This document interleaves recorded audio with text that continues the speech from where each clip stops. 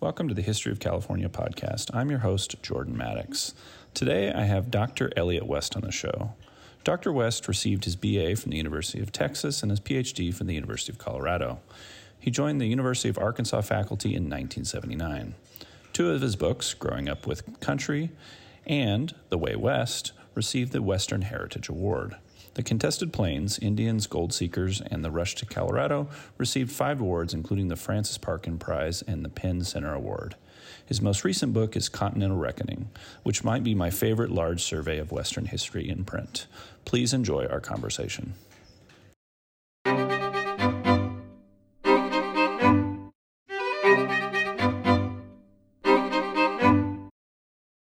Dr. West, how has the concept of the West, in quotation marks, within the North American context changed over the course of your career? Oh gosh, so much in many ways. It's kind of a moving target. With the old Turnerian interpretation, of course, view of it, it was literally a moving target. It was a line of that moves from east to west. But my thinking of it is the West is a place, and the question then becomes where exactly is it? I use basically the approach started basically of Walter Webb's, but then refined by others like Richard White. I see it as defined geographically. For me, it's basically west of the Missouri River to the Pacific coast. But within that difficult distinctiveness, it's a history. It's the story of the West that defines the place. So it's a definition that changes over time. To me, it's one of the fascinating parts about the West is, in my own mind, in my own thinking, it continues to change, continues to evolve, and that it includes my thinking of it in this recent research in this book that I've come out with. And people's concepts of the West can differ from the geographical parameters. How do you think they differ, both then and now? Well, it depends, I suppose, on where you live. For people outside of the West, and that includes not just in the United States, but across the world, but the West is this sort of this playground of the imagination. It is what you want it to be. It's what you need it to be, especially in this country. The West has been a kind of a projecting ground. It's like a movie screen in which people have projected their aspirations and their anxieties and their fears and what they hope this country might be. Within the West, it depends, I think, a lot on where you live and who you are. The West, from the time that I study it in the late 19th century until today, is the most ethnically and culturally diverse part of the country. So if your name is Martinez and you're from Arizona, or if your name is a Lone Bear and you're from Montana, or if your name is Smith or Jones and you're from Nevada, then your view of the West and what it promises to you naturally is quite different. Can you kind of flesh out some of, or what you think are the key differences between popular conceptions of the West that we get in movies or films and the academic discipline around what the West is? What do you think are the key areas of departure? Well, certainly the mythic view. It's a place of rugged individualism. It's a place of great continuing opportunity. It's a place of physical grandeur, all of that. Some of that's true. I think we should honor those concepts because they are based to a point in reality. Academics have come to think of it, that their idea of the West, of course, has changed over time as well, certainly during my career. Increasingly, it's the view of the West is one of class differences. It's one of not just ethnic diversity, but of ethnic pecking order, of different racial orders, racial and ethnic orders. It's one of increasing attention to transnationalism, how the West is really connected both to the West and to the South, into Canada and Mexico, but also westward into the Pacific. It's a place that we cannot understand strictly in terms of national boundaries. Okay. And I often get into the prognostication game because I think it's fun. You just recently retired, but we're very much in the world of studies of the West. Where do you see it going in the next 5 to 10 years? One of the things I've come to believe as a historian is that historians are absolutely the worst prognosticators, predictors of whether we're talking about their own discipline or talking about their society and their country. I'm not entirely sure. What is most heartening to me, Jordan, is the fact that the Western history, Western historical studies are increasingly hard to pigeonhole.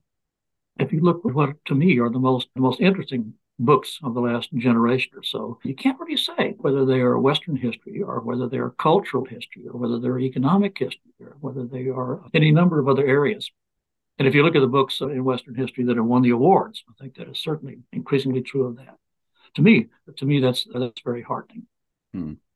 Well, let's pivot to talking about one of your earlier books, Contested Plains. I have a few questions about that. What makes the Great Plains distinctive as an environment? As an environment, Yeah. well, it is for one thing one of the two great pasture lands on Earth. The largest, of course, is that in Central Asia. That makes it different. It is also different because it is geographically different in terms of its semi-aridity to it is one to me in writing the Contested Plains. What struck me is how the Great Plains has been over time, and you can trace this a long way back. This place where people suddenly can believe they can do anything. It's this place. There's something about it. Maybe it's the openness of it, Jordan. Maybe it's I don't know how much time you yourself have spent out there, but it's just this. It inspires this sense of possibility. And what I wrote about in Contested Plains is the collision of two of those great dreams, two of those great leaps of imagination. On the one hand, it was the Cheyenne people, Indian peoples of the plains, once they acquired the horse, that this place that was one of the great grasslands on earth became a place that they thought where they could achieve this extraordinary new life. And they did for a while. They also found, of course, the limitations of that. And then that view, that dream, that sort of dreamscape collided with that of this white invasion that came in, this second wave, which saw that in very different terms. And the lesson was, and they, of course, over time have found their own limitations to it. So what you see here is this, it's really a universal story. I think you can find that any place you study in world history.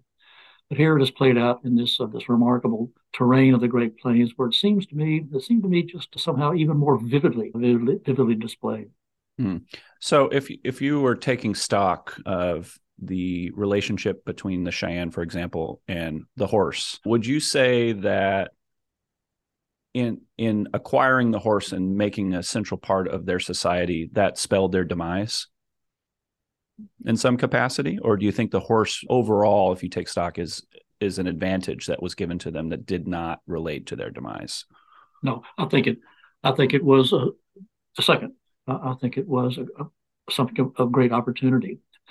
When they came out on the plains, they suddenly rose to this extraordinary, this arc toward a great power and affluence that they had never dreamt of before. All that was real. All that was real. What they began to discover was that whenever you make those kinds of changes, there are going to be drawbacks. There are going to be the need for adjustment to it. I think the really fascinating question to me is what would we have seen if there had not been this second dreamscape, this second movement of whites onto the Great Plains? How would they have adjusted? I think they would have, frankly. The key to understanding American Indian history, Native American history, I think, is adjustment, is adaptability. They're geniuses at that, and I think that they would have been able to adapt to this place and to figure out how to take advantage of it and yet deal with its deficiencies. But of course, that did not happen. One of the influential writers that's kind of shaped my imagination of these indigenous groups on the plains is Pekka Hamalainen, who just came out with a book also with the continent in the title. Where would you say your kind of points of agreement and disagreement are with him in terms of how he visualizes indigenous people on the plains? Okay. Well, first of all, a caveat. Pekka is in the Guild, the historical Guild. Pekka is one of my very, very best friends. So it's somewhat colored by that.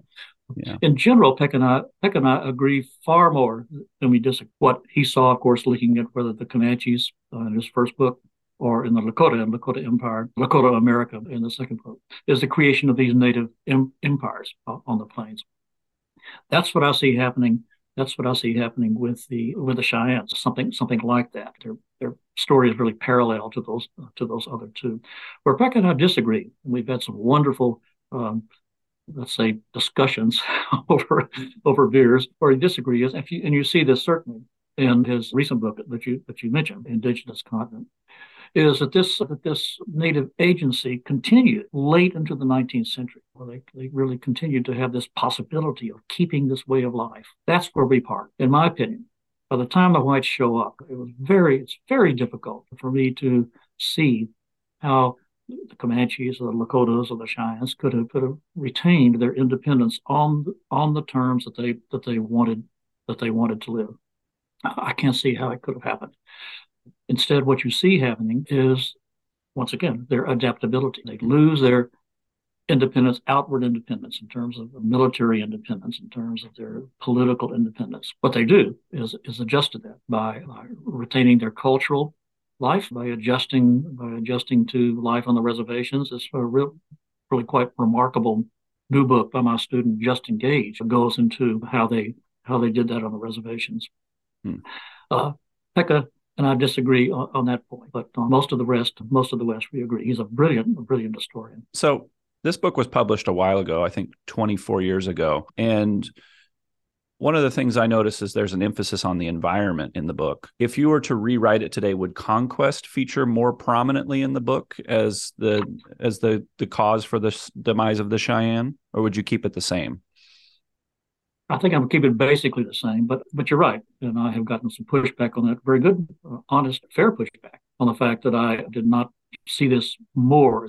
I saw it more as a sort of an equal contest between these, or an equal story between the whites and the Cheyenne. I think it would keep it essentially the same. As I said a moment ago, I think this is basically a universal story. It's a story of people pursuing their aspirations, and yet and sometimes finding them in these dramatic ways, but also inevitably finding the limitations to them and learning to live within, starting with the environment. Yeah. Got it. I'm going to pivot to another one of your books, which I really love, The Essential West. I love collections of essays. I really think it's a fun medium for historians to write in, and I think it's the bite-sized chunk element of it is something that I enjoy. Can we start by talking about why you chose to emphasize those three thematic domains in particular? Oh yeah, those about conquest, family, and myth. Yes. Well, to start with, my colleagues and my family would be the first to tell you that I have sort of a short attention span.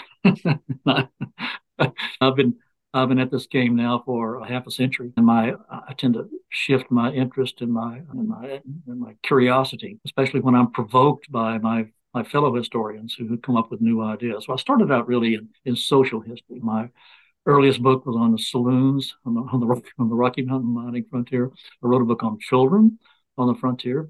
I was most interested in sort of the daily life of people, how people, as with us, sort of muddle through putting one in front of the other, and how they cope with these extraordinary circumstances they found themselves in the early West. In fact, Contested Plains I began working on that book, intending to write a social history of the Colorado Gold Rush. I went to school in Colorado. I loved Colorado, and I thought that would be great fun to concentrate on the mining towns and to write a social history of it. And then just about that time, you see this flowering of environmental history. You see this extraordinary work by people like Don Worster and Richard White and Bill Cronin and others.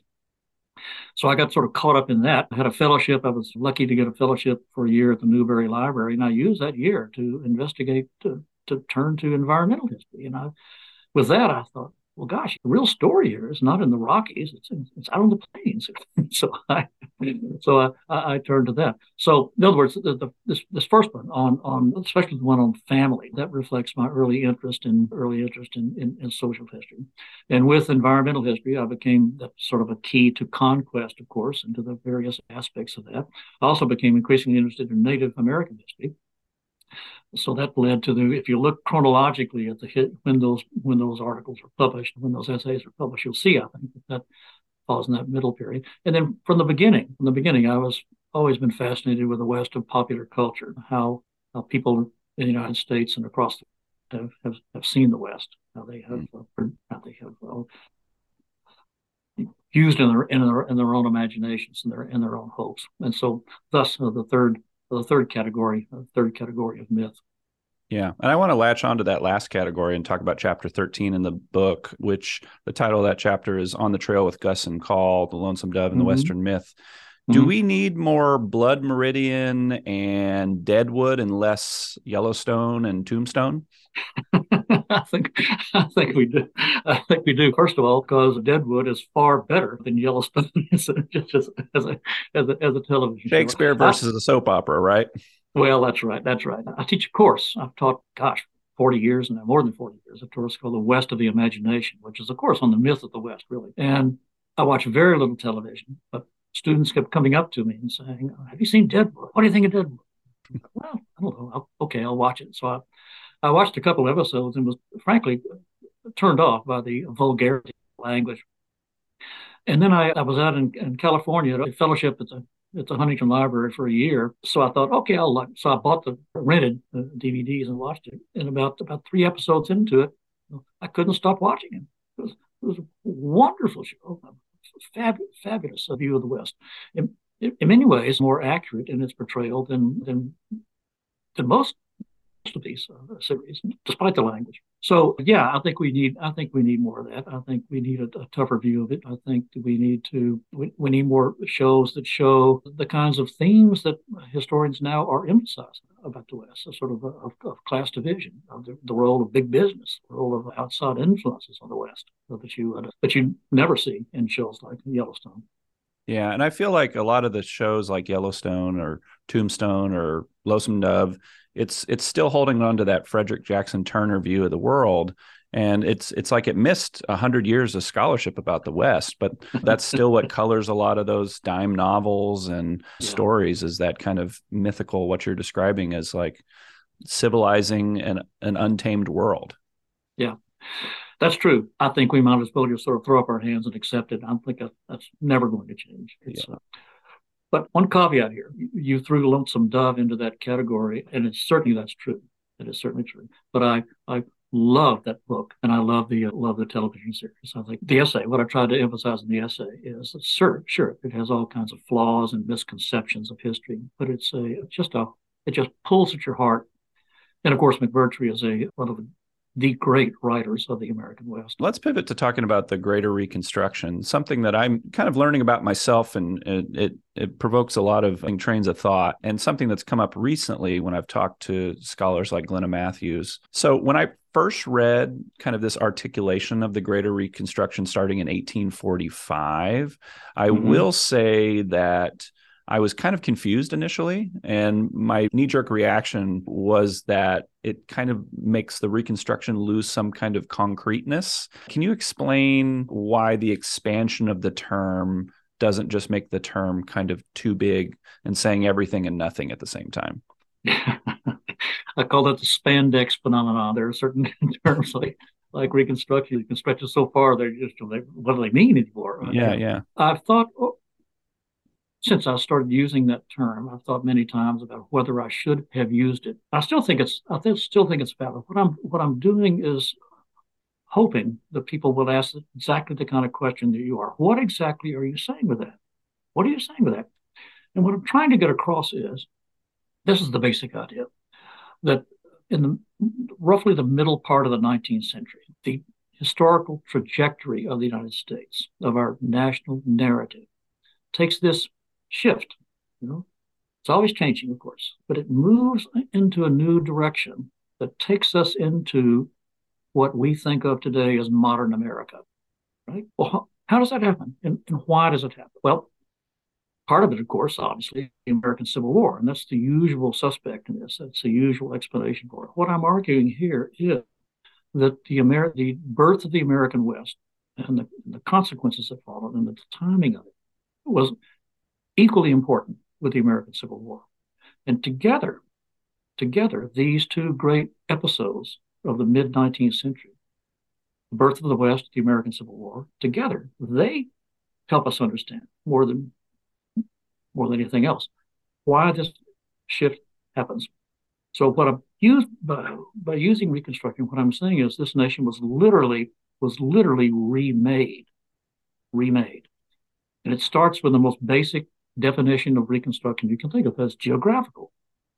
Increase our size by about 1/3. Yeah. And then comes this extraordinary coincidence of the discovery of gold in Colorado that combines with expansion to create these series of very, very rapid changes out west. And it's those events going on in the West, starting with physical reconstruction, leading to economic reconstruction, leading to environmental reconstruction, to remaking economic reconstruction. The Civil War is doing it too, and the events around the Civil War are doing it too. But when you add those two things together, I think you will have a far better, far clearer understanding of how the course of American history shifted in a very important and dramatic way toward the America that we know today. By using that term in that way, it really helps to explain how interrelated Western expansion and the Civil War were. And it creates this wonderful interpretive lens to see the 19th century in that way. I would love it if you could use or give listeners the kind of analogy used about a home as a metaphor for that. I think that's really helpful. Yeah. Well, what I used was my wife and I recently very painfully and expensively remodeled our kitchen and our den and our family room. Well, it changed the very nature of our house. We added something on. The very meaning of the different rooms changed. The relationship of our family within this house changed. And so that's the kind of thinking I think we should have about what expansion did. It remodeled America. It remade America in that sense. Another metaphor I think that to me is I think is also helpful. Do you remember, if you're a certain age, you grew up with what were called stereopticons. Do you remember those? No. Handheld stereopticon. It was this thing. There was this eyepiece that you would fit over your eyes, and there was this short wooden extension that went out in front of it, and a little metal bracket at the end. And into that bracket, you would put a card, and this card had two images on it. The images were of the same thing, but they were fuzzy. They were out of shape, out of focus. The eyepiece had these two lenses in it, so that when you put the card in the bracket and you looked through those lenses, these two fuzzy images fused into one. It was sharp, it was clear, in 3 dimensions. So what I'm suggesting is that when we take these two episodes, the war, westward expansion, they're both out of focus by themselves, but you put them together and you see this far sharper, clearer, deeper understanding of the kinds of changes that were going on during those years. Yeah. And I think that's a perfect transition to talk about your latest book, because if it was taking 2 things in that book, in your latest book, you're taking 65 things and bringing them all together to make them clear. Can you just briefly share your intent in writing this most recent book? What were you trying to do? Okay. Well, the book, of course, is part of a series, a History of the West series from the University of Nebraska Press, edited by my old dear friend, Richard Edel. So the ostensible purpose, when I signed the contract, it was to write a history of the West during this period of the formation of what we think of as the West. So that's the first purpose. It's just simply to tell the story of the emergence of this region that we and the rest of the world think of as the West. It's an extraordinary story itself, just taken on its own terms. Partly it's remarkable because of the rapidity with which the changes come.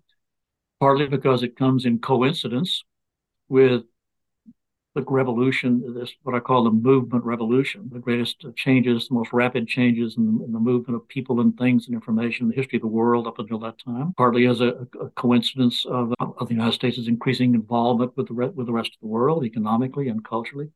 So it's its own story. It's this period, of course, that includes so many of those episodes that the world thinks of, identifies with the West, overland migrations, Indian wars, mining rushes, the Transcontinental Railroad, homesteading, ranching, and cowboys, and so forth. But it's also a time that has so much happening that we don't normally recognize. I was particularly struck with the role of the West in global science and scientific advances during these years. So the first goal of the book, the first purpose of the book, was to tell this story. When we talk about the birth of the West, when we talk about the American West and its emergence, what was happening? Why was it happening? How was it happening? That was the main goal. But I became increasingly convinced, is the point I tried to make just a moment ago. That is, you cannot understand the larger changes going on in American history. Specifically, you cannot understand how the United States of the mid-19th century became the United States of the 20th and the 21st century without taking that into consideration. You just won't understand it. You won't. So I've tried to weave those, to blend those two things together, those two themes together. And it was a tough job of work. A lot happened. Yeah. How long did it take you to write this book? To write it? Yeah. Oh my God, 10, 12 years. Yeah. Researching it goes back 20, 25 years, but writing it probably 10 years, a little more than 10 years. Well, I have to say it's a wonderful tapestry, and I think it's one of those books they're helpful in kind of giving people a broad picture, kind of like some of Alan Taylor's recent books, where you kind of get a big overview to kind of give you a conceptual framework to how to look at things.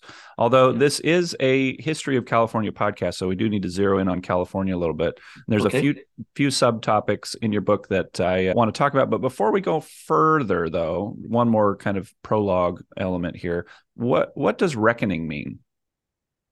Reckoning? Yeah. Well, somebody coming to grips with, how we. It's actually two meanings, Jordan. The first meaning is how this nation had to adapt to, had to adjust to, had to come to grips with the fact that we were now a bi-oceanic, truly transcontinental nation. The second meaning, sort of the subtler meaning, is that how we all have to come to understand, to look back on the history of this period and think of it as continental. We've got to so much of the history, so much of the focus of the Civil War, frankly, and let me be clear, it's difficult to overestimate the impact of the Civil War and its consequences. But that has so mesmerized American historians that it's as if they're looking at this map of the United States historically in this period, and putting their hand over their left eye. You're just seeing only that part of it. What I'm suggesting here, no, we need to think of it as a nation that is now stretching from the Atlantic to the Pacific, and all that is involved. Yeah, it's certainly with California playing a critical role in that. Yeah, let's jump into the gold rush.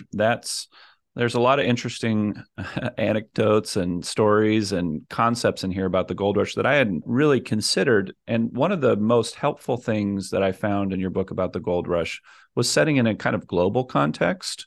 So can you tell listeners how the gold rush changed the world, not just the United States, but had an impact worldwide? Well, there are various ways to consider that. Most obviously, this extraordinary outpouring of wealth. California, and then shortly thereafter, of course, remember, Australia had its first great gold rush. More gold was produced in California in 1852, the year 1852, than had been produced across the world in the entire 18th century. More gold was produced in California and Australia in 5 or 6 years after that first gold rush than had produced that had been mined in the entire world from the Columbian land vault of 1492 until 1848. So this money poured not just in the United States but across the world. So you can find its impact on the economic history of Europe, elsewhere in the world. But beyond that, it triggered a series of global gold rushes, first in Australia, then up north into British Columbia. And then there's a recent book, a collection of essays on this called Global Gold Rushes that stresses this. And other historians, like Professor Nye at Columbia, talks about the impact of the gold rush elsewhere. In this case, on attitudes toward Chinese and the great Chinese diaspora. So it really does ripple out across the world. Its most obvious, direct, and most wrenching consequences are within this country, but it is a truly global story. And I really love the reference that Karl Marx reconsidering his economic work after the gold rush and producing Das Kapital. That's a 48. Ian Ingalls came out with the famous essay. You have nothing to lose but your change, and so forth. And that same year, of course, gold is discovered in California, and he said, "Oh, wait a minute, got to rethink this." And the result of that was Das Kapital. Yeah. Yeah. In chapter 2, there's two concepts that I think would be fruitful for us to talk about. I mean, we could talk about them one at a time. The first one is the multiplier effect, which I thought was a really helpful thing to explain California's rise. And then the second one was part of a triad of concepts, two of which I've talked about before, but the third I haven't really considered, which is California's isolation being Mhm. explaining its rise in some capacity. And I think those two things are related. Can you talk about both those concepts? Sure. Uh, what you find in California is something that you've never seen anything remotely like it on earlier frontiers, earlier areas of expansion. That is, in the first place, you see this, to back up a bit, what I call the great coincidence is the fact that within about roughly 200 hours, think of this now, the United States acquired California in the Southwest with the Treaty of Guadalupe Hidalgo, and James Marshall discovers that fleck of gold in the American River in California. So, within 9 days, the United States acquires California, and California begins to be revealed as arguably the most promising, the richest real estate on earth. So what this does is immediately trigger this massive migration to California. So point number one, you have lots and lots and lots of people showing up at this place.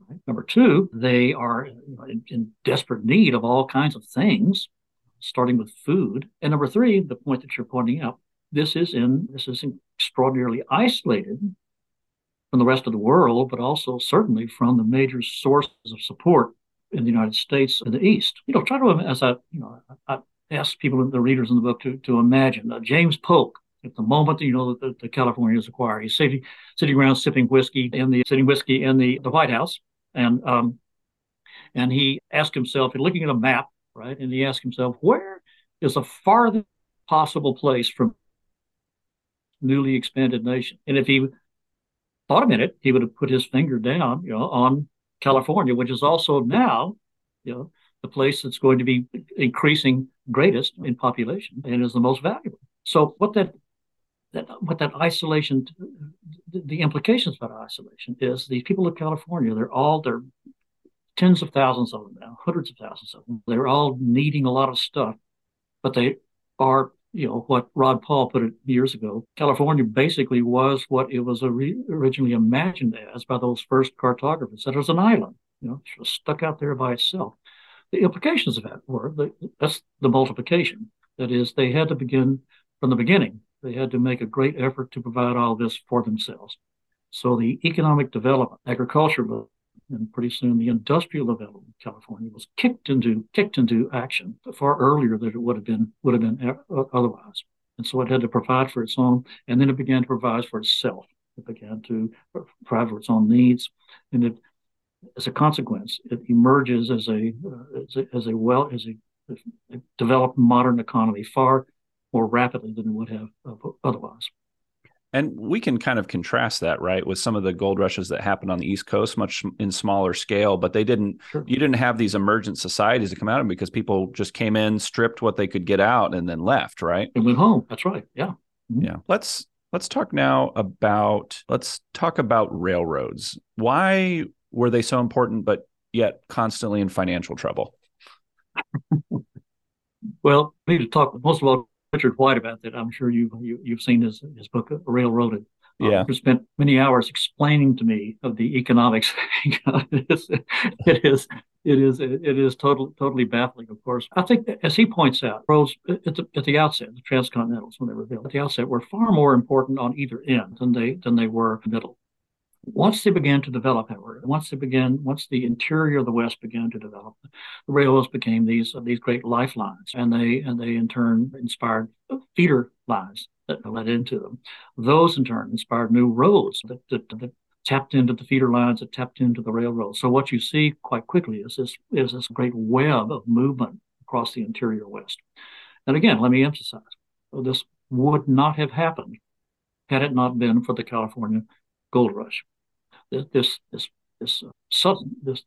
a sudden passion on the part of the American people in the East to connect to that part of the world, and that's what began this remarkable filling in of the interior. Mm. And I really enjoyed some of your sections of the book where you were describing what it was like before there were railroads to get to California. And I don't think I would have gotten on the boat to Nicaragua. Would you have? Yeah.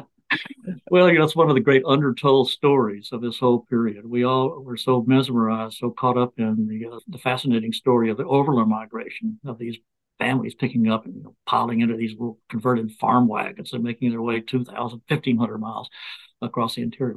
But more people traveled to California from the east via Panama in the sea than they did going overland. And that stretch across before the railroad, the first transcontinental railroad was across Panama. Before the railroad in Panama, making their way through Nicaragua and through Panama to the Pacific, that was quite a story.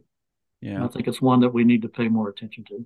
And I think you also dispel some myths around. When I was a kid, I played one of the early video games, Oregon Trail, on my computer.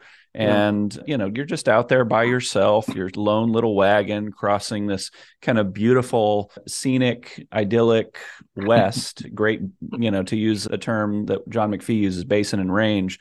But instead, what you describe, the 405 at 5 o'clock in Los Angeles and tons of trash alongside the road. That's right. Yeah. Why are our perceptions of the Oregon Trail so misguided? Because I think we need to think it like that. We're caught up in this idea of individualistic families on their own, making their way out there, facing all kinds of dangers, which weren't there. There was no threat, virtually no threat from Indian peoples. There were no threats from wild animals. The threats were, the problems that they faced were the fact that they were crowding together this place that was in many ways with a denser population than the Lower East Side of Manhattan in the 19th century. The garbage, the filth, the waste, the disease. It was this great corridor of infection. People from all over the country and the world were bringing all of their diseases and maladies and crowding together in this place where they're all using the same water. They're all camping next door to each other. It was a mess. I don't think I would have enjoyed it. No, and I appreciate that these settlers brought the problems with them, that they weren't there, but they created them in many ways by how they approached it. That's right. Let's pivot to two more sections in the book before we close up. I want to talk about the chapter, Crew Cultures, Cribs, and Schoolhouses, Women on the Fringe. Why did you choose to focus on men in that chapter? Well, the obvious answer, first of all, is that the West was very heavily on earlier frontiers, because most earlier frontiers were agrarian. These were family frontiers. They came as a family. They came and they intended to stay.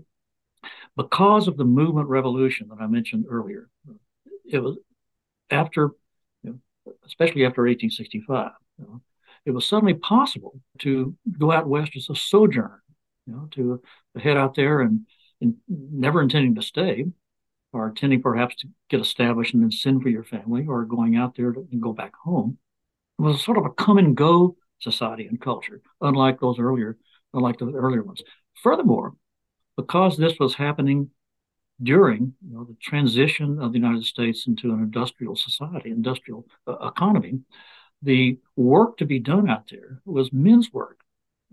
That's what Crew Cultures, it's the historian James Above of Oxford says, this is a colonial phenomenon, what you see across the world in the making of empires. And this was in part the making of an American empire, are these what he calls colonial shock troops, groups of men who are going out there and doing these kinds of labors. So there was a need for labor, men's labor. There was a way for men to go out there individually rather than leaving their families. So consequently, the percentage of men in the West was far higher than in the East. So that's the obvious reason. The second, but also, as I say in that chapter, the role of women was precisely because they were often in a minority. The role of women out west was extremely important as well. Filling the kinds of roles that men had relied on women to perform for themselves back east. They suddenly find themselves out there living on their own, having to cook their own food and wash their own clothes and so forth. And so this created this need for women's labor out there.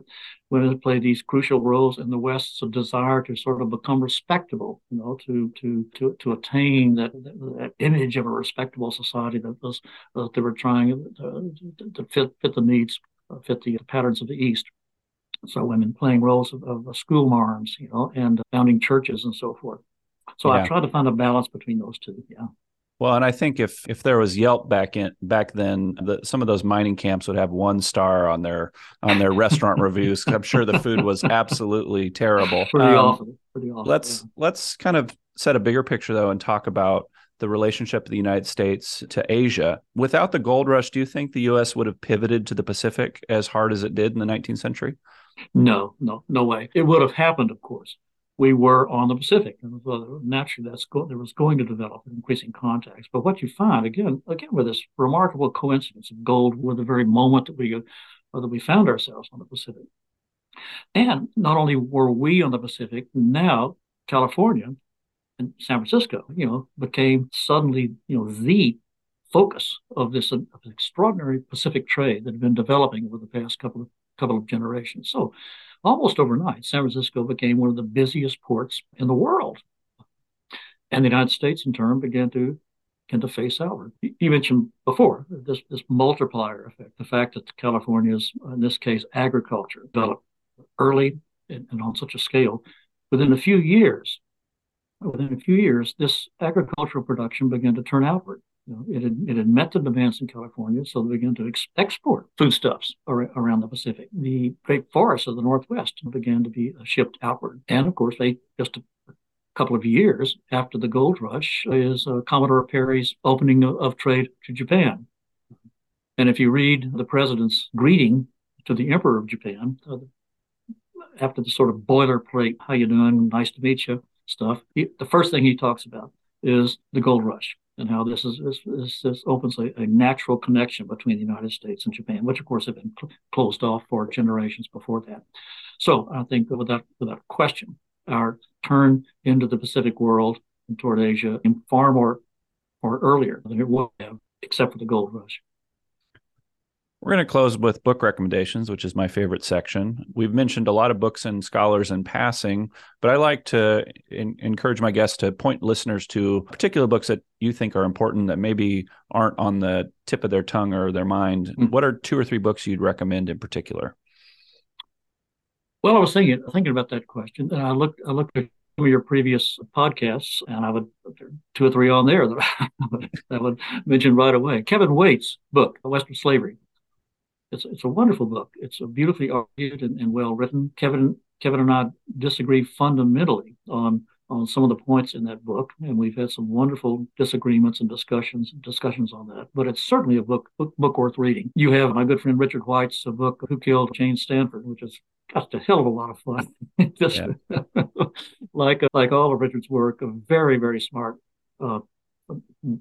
beautifully written, just a great sort of whodunit, in this case, a true crime. You mentioned Pekka Hamalainen's book, Indigenous Content. I think it's some stirring up some controversy, and that's all to the good, of course. So I would certainly recommend that. The book is not out yet by Ned Blackhawk.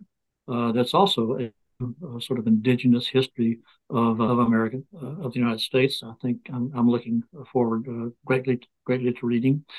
So those are some of the ones that come first to mind. Okay. And what are you working on these days? Well, I'm retired. Wonderful. So I'm enjoying that. I've retired a year ago. My wife a month ago. So the 2 of us are just beginning to look into what else the world might offer us besides that. That, I've got some smaller projects that I'm interested in. I'm increasingly interested in the history of science in the West. I think I might try to do something on that. But beyond that, I'm not entirely sure. I'm sort of taking a rest. This book just came out, took a long time, and I want to sort of take a breather and think about what I want to do next. Wonderful. Well, thank you for talking with me. You're quite welcome. Thanks for listening, folks. As always, you can support this podcast by leaving us a rating and review or by making a financial contribution at our Patreon page, which is www.patreon.com/historyofcalifornia. We'll see you next time.